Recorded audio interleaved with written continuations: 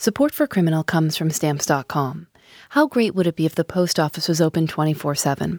With Stamps.com, it is. You can get your mailing and shipping done on your schedule. Use your computer and printer to get official U.S. postage for any letter or package. Right now, use the promo code CRIMINAL for a no-risk trial plus a $110 bonus offer that includes a digital scale and up to $55 in free postage. Go to Stamps.com, click on the microphone at the top of the homepage, and type in CRIMINAL. That's Stamps.com, enter CRIMINAL. We're also supported by Audible.com. Audible is the internet's leading provider of spoken word entertainment and educational programming. Content from Audible is downloaded and played back on your smartphone, computer, however you listen to your podcasts. Audible is offering Criminal listeners a free audiobook of your choice and a free 30-day trial membership. One book you might enjoy is Digital Gold. New York Times reporter Nathaniel Popper explores why Bitcoin has made some people very, very rich and landed others in prison. Try that one or choose any book you like. They've got more than 180,000 of them at audible.com/criminal. That's audible.com/criminal. Get started today. Criminal is a proud member of Radiotopia from PRX. And before we start, the episode you're about to hear contains descriptions of violence, so please use discretion. They used to call her and Bonnie and Clyde because she would love to hang with me for what reason, I don't know, because of the public. Every time I went to a liquor house, you know, the juice joints and stuff like that. We would go there where I would take pistols with me and she would want to take one too, and she would take it and we'd get drunk together, and we was real tight. Julius Robinson is describing his sister, Carolyn Hemingway. They grew up very close in age and were always getting into trouble. Now in their 60s, Carolyn was raising several of her grandchildren in an apartment complex in Durham, North Carolina. And Trayvon, her grandson, he lived with her. She raised him from a little baby. And he come over here, he'll talk to him every time he did something bad. She would call me, and I would call him over here and take him in the back room and put him around the round table and talk to him about what's the right thing to do. 17-year-old Trayvon Evans had dropped out of school and was constantly in trouble with the law. He fought with his grandmother all the time, and it was just getting to be more than she could handle, especially since she was also caring for Trayvon's 4-year-old brother and baby sister. Eventually, things in the house got so bad that Carolyn told her grandson to pack his things and move out of her apartment. Thanks for joining us. We are following a developing story out of Durham. A woman is dead, her 4-year-old grandson recovering after a stabbing. Police say it all started with an argument. 17-year-old Trayvon Evans has been taken to jail, photographed, and booked. He is accused of violent acts against his family, and a 911 call reveals that he may have tried to cover up what police say he did. The autopsy found 26 stab wounds on Carolyn Hemingway's body, on her neck, chest, and abdomen. There appeared to be defensive wounds on her arms. She was declared dead at the scene. Trayvon's 4-year-old brother had also been stabbed and was rushed to the hospital. He survived. The baby was in the apartment. She was unharmed. Trayvon Evans was charged with murdering his grandmother and the attempted murder of his little brother. He's currently awaiting trial in jail with no bond.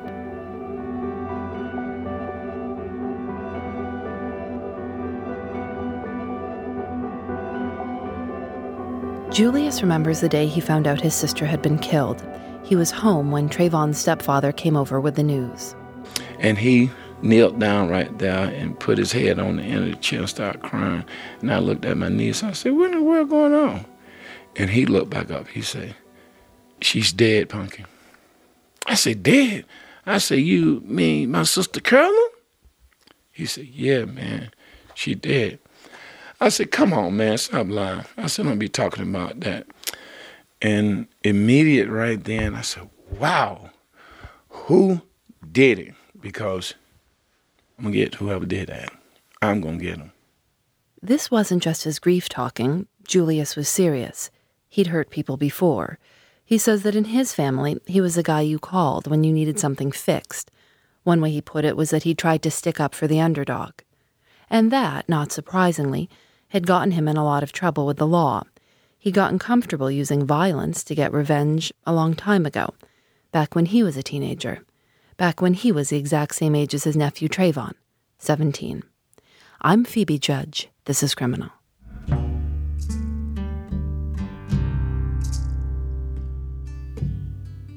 In 1970, Julius Robinson was engaged.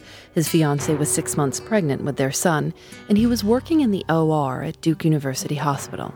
And I did that for 2 years, and I loved it. And we went to a party one night, dance party that the community was giving, and the senior citizen gave that dance, and I went there, and I let some friends of mine in that worked at Duke Hospital, 5 guys.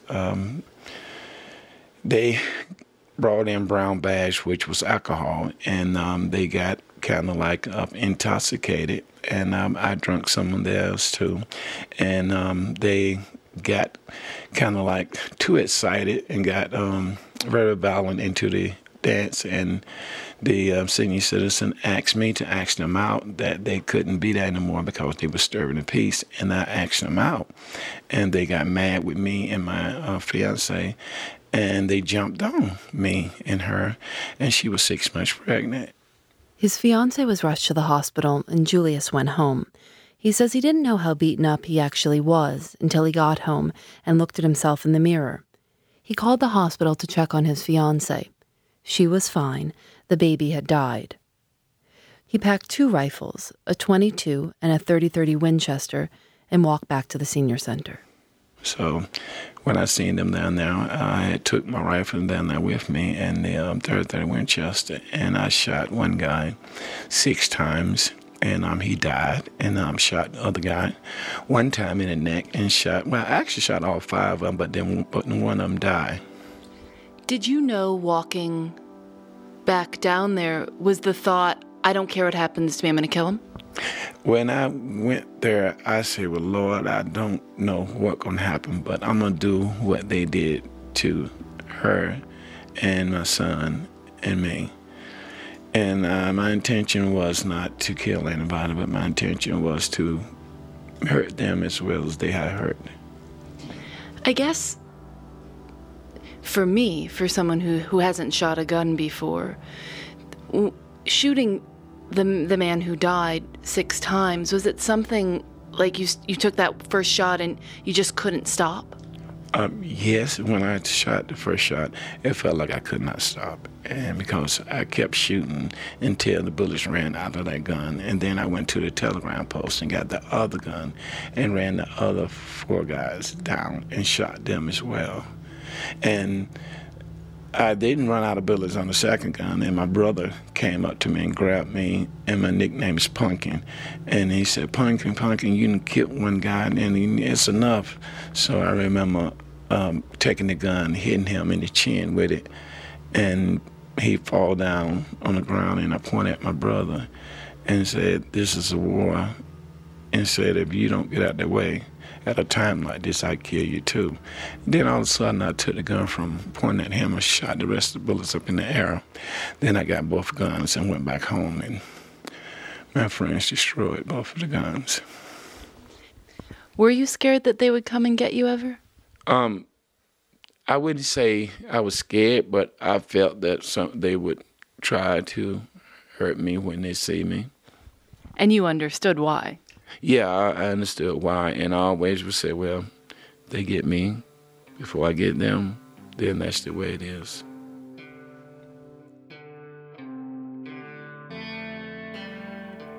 The man he killed was named Rabbit Stroud.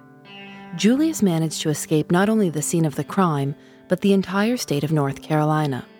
He fled 5 hours north to Baltimore to hide out at his brother's house. So when you get to your brother's house, is the idea that you're going to hide out, that you're going to go on the run? Yeah, the idea was that, no, I don't want to go to prison. And my brother, he said, well, as long as you're a brother of mine, I'll hide you out as long as you want. He said, but the police going to be looking for you for the rest of your life. He said, but stay here a while and think about it. And I stayed up in the alley for like 2 weeks. Were you really just up there in that attic hiding? Yes, and his 4 daughters, which they were some most beautiful kids that ever had a chance to really talk to and get to know my 4 nieces. And they would bring the food upstairs. It would never come down. They had a bathroom up there as well. At the end of 2 weeks, Julius gave up and turned himself in. He knew that eventually he'd be caught, either by the police or by friends of the man he'd killed, Rabbit Stroud. He was found guilty and sentenced to 30 years in prison. And did you experience any violence in prison? I mean, when you were young, when you got in, you had people, I assume, knew that you were in there for killing a man. Did you have to get strong or be tough to protect yourself? I really did. I learned more violence and more crime in prison than I did outside. Excuse me one second. Yeah. Shalom. We talked with Julius at the kitchen table in his apartment, which he shares with a black and white pit bull named Shalom, who let us know she didn't like being left out of the conversation. But I did meet a lot of homosexuals that would work for me and stuff like that because they wanted protection and stuff like that. That would work for you? You would be running them? Yeah, I would run them. I would tell them to do certain things, and I would make sure they didn't get jumped on or didn't get beaten and didn't get taken advantage of. So you learned the system? I definitely did. I learned the system so well, I ended up catching 2 more years in prison. As the years passed, his family came to visit less and less and stopped sending money. Why did they stop coming to visit you? I guess it got old, and I think they guess said, well, we just don't want to. Well, I felt that they didn't want to deal with me anymore and that they didn't love me anymore because that was exactly what it felt like, and the people inside the prison became my family. When he was released from prison in the early 90s, Julius was more violent than ever. He was mean. I have to say, he was mean. This is his sister, Doris Simmons. He had a very quick temper. I think, I'm trying to think of how I can... He was what you would have called the black sheep in the family, if you've ever heard that term. Yes. That's how everybody regarded him. Nobody trusted him with anything. Julius admits he wasn't in good shape. He had a bunch of DWIs and was arrested for assault. He was the guy you called if you needed someone beat up. But he thinks some of what he did, while maybe violent, was for good reason. My sisters was married, it's 5 of them, and all 5 of them had got married, and husbands was abused to them, and every time they would beat them, I would go beat them, and then let my sister beat them back if they wanted to, and they would do it, and I always did that, and they always called me for that reason every time something like that would happen, and they would call me, even my brothers as well, they would call me about their wives going out with another guy, and they want me to go take care of their wife's boyfriend and stuff like that.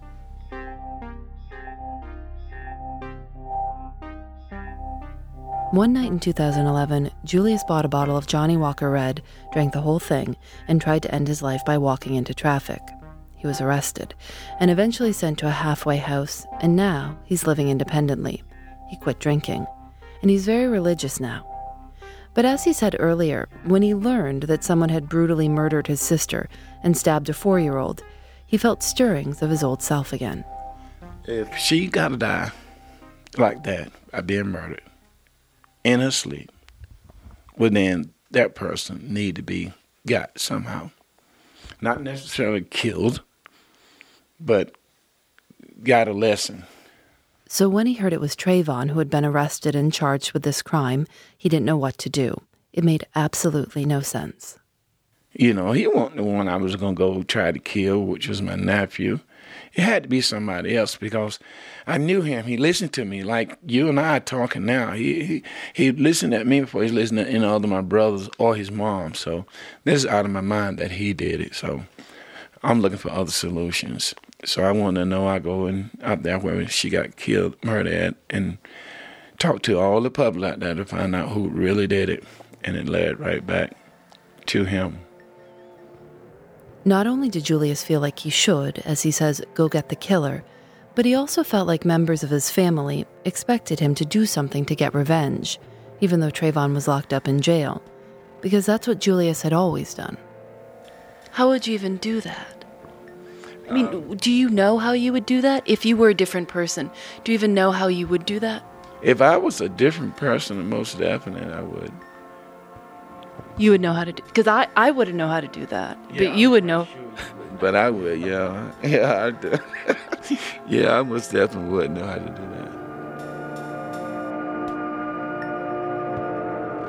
that. So the rest of your family thinks that you have the capability to kill again?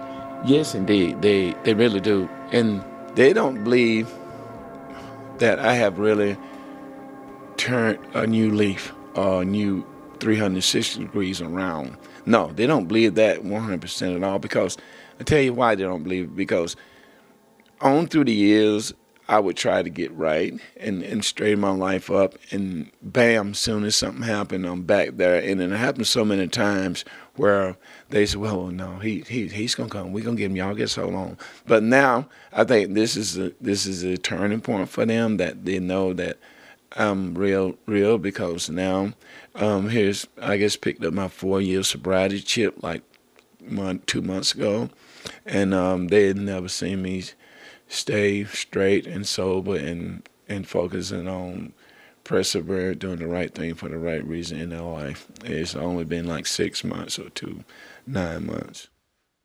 For the first time in his life, Julius didn't go for revenge. In fact, he did the opposite. He went and visited and talked with Trayvon. He goes all the time. He knows what it's like to be locked up at 17. He doesn't want Trayvon to feel abandoned like he did. How can you even look at him? Wow, man, that was hurting. Wow. Okay, when I first went there, I really had to pray. Before I even went there. And then even when I went there, I wanted to jump through the glass. I really did. I wanted to jump through the glass because the first thing I saw was a smile. He never said, Pumpkin, I'm so sorry. I miss my mommy. I missed her. I wished I'd never done this. Can you forgive me? Or can anybody forgive me? It's always gameplay, or, man, I need some money, man. I'm doing this, man. That gets the gang ignorant talk where young guys do that, like he haven't done nothing in the world. Because he goes to see Trayvon in jail and brings him money, Julius has offended some members of his family. Some aren't speaking to him. Because he's sober now and goes to church, others make fun of him. They say, well, Mom, you must be gay. As you turn, dang, you sugar, you sweet. And that does hurt me when they say that, because that kind of life that I were living, that kind of life that I was in, it is one of the most cruel, ugliest, most difficult way to live that anybody can live. One person who stood by him is his sister Doris, who says that their relationship is now stronger than ever. But Julius Robinson is in this kind of impossible spot. He talked to us about it so much. One might think that cleaning up your act would solve most of your problems. That's why people do it. So it's a strange thing if you change your life and not everyone likes the new you. Will you go see Trayvon again soon? Might if I get so on Friday. You are seeing, or you just saw him? I just saw him this past Friday and took him some money. Took him $30. The 12th was his birthday. How has he changed at all in prison? No, I was upset again. It seemed like every time I go get him, my spirit falls, but it don't go away. My spirit gets falls down, and shakes my head every time I go see him. But eventually, I know for a fact that it's gonna come a time in his life, if he don't get killed, that he's gonna be sorry.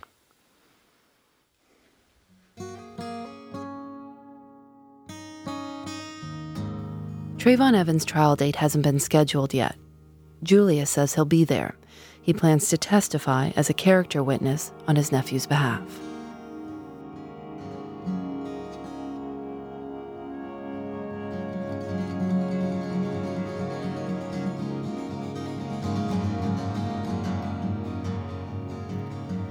Criminal is produced by Lauren Sporer and me. Eric Mennel helped with sound. Julianne Alexander does our episode art. Special thanks to Carol Jackson. Some of the music in this episode is by Elephant Micah, and we're excited to announce that they'll be joining us in Brooklyn for our live show on July 15th. Learn more at thisiscriminal.com. If you're interested in supporting us and other shows like ours, email sponsor@prx.org. Check out all the other Radiotopia shows at radiotopia.fm. Great shows like Radio Diaries. In their latest episode, they gave tape recorders to a juvenile court judge and to a 16-year-old repeat offender to get the same story from two different sides of the bench. You understand, I'll make a promise to you right now that if you come back before me and you're adjudicated on any offense, you'll spend 18 months. I'm going to give you one chance in life. You understand? This is your last chance. Any questions? Release, take the handcuffs off him. That's Radio Diaries. Go listen. Radiotopia from PRX is made possible with support from the Knight Foundation and MailChimp, celebrating creativity, chaos, and teamwork. I'm Phoebe Judge. This is Criminal. Radiotopia.